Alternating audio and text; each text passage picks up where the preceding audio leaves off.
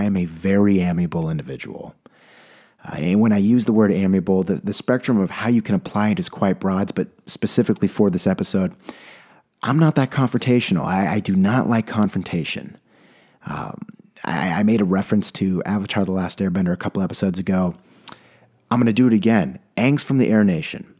And when he was learning all four elements, the element that he had the most difficult time adopting, it was earthbending. They're just complete opposites. That's like me and arguing, butting heads. Usually if I argue, I prefer it to be about something that doesn't really matter and in a hypothetical sense. I think it's fun to entertain those ideas.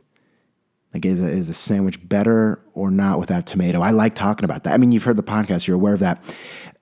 But specifically, the point being, I'm amiable, don't like butting heads. That's what we got to take away from this. I very much enjoy when everyone gets along. I really, it's weird. Like, if, for example, if someone who's conservative says something and then someone who's liberal agrees or can appreciate their point of view, I get like a warm feeling in my belly. And when someone who's liberal says something, and then a conservative individual, they agree or appreciate, and then, well, not even have to agree, but they can be like, you know what, I see what you're saying.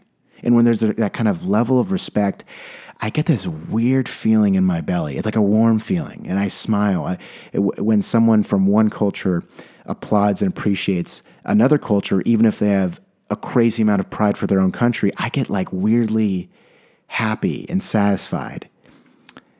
I don't know if emotional erection is an appropriate way to put it, but that's coming to mind for some reason. I don't know. I was listening to the Joe Rogan Experience the other day, and he dropped this episode, I want to say it was a few months ago, but with a guy named Matt Brown. Matt Brown is I'm not sure if he's retired, but he's a mixed martial artist. I want to say 37 years old. And when you look at Matt Brown, he's probably 6'1", 6'2". He has, I don't have any tattoos. I've never given a tattoo.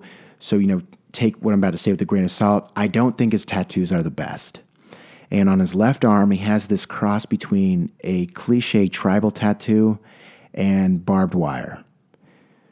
If that doesn't paint a picture as to what Matt Brown comes off as, I don't know a better way to put it. And I had seen interviews of Matt Brown well before this conversation with Joe. He basically, and it was all around like fights and stuff. So before fight, when he's cutting weight, and then at a weigh-in, and then after fight. And when you apply the amount of adrenaline, emotion, just circumstantially that comes in that 1 week leading up to a fight than after fight, I just don't think it's a good measure of how someone is on a regular basis.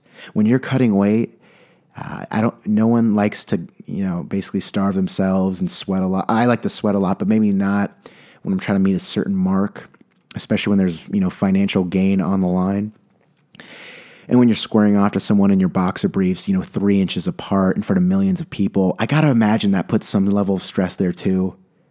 And then after kind of the adrenaline high you get from sharing an octagon with someone, basically in boxer briefs again for 15 minutes at a time, I just can't imagine you're in the place you'd normally be on a day-to-day basis. And if you're like that on a day-to-day basis, I would love to meet who you are. But Matt Brown basically is on the Joe Rogan Experience, and he starts opening up about his life outside of the octagon, how he kind of got there. He's from a rural town in Ohio, hardworking family, hardworking guy. But at a young age, and I feel like he described it out of some sort of misplaced sense of anger. He started basically getting into drugs and alcohol. At one point, he OD'd on heroin, flatlined. I kind of touched on that. I think he said life-changing for him. But he loved doing meth. And when I hear that someone loves doing meth, the last thing I would think that they would be into would be reading books, breathing techniques, and meditation. And I don't want to seem like I judge a book by its cover. That's not at all who I am. But when I think of someone who's done meth, and keep in mind I'm going off the show Breaking Bad, and the scary videos they'll show you in high school to say, like, don't do meth or this will be you, that's what I'm going off. None of the people in any circumstance of any of those displays ever seen people that would be into breathing techniques, meditation, or reading books. But all of a sudden, Matt Brown is now talking about arts and different art forms and the beauty in them, and his library and his 3 kids and his wife, the house in Denver, Colorado. Slowly but surely, Matt Brown he's not as much becoming, former meth addict turned MMA pro. But I'm not saying he's turning to Eckhart Tolle either. It's this weird spiritual mixture between like a Tony Robbins, motivationally speaking, and Chuck Liddell. That's a powerful combination.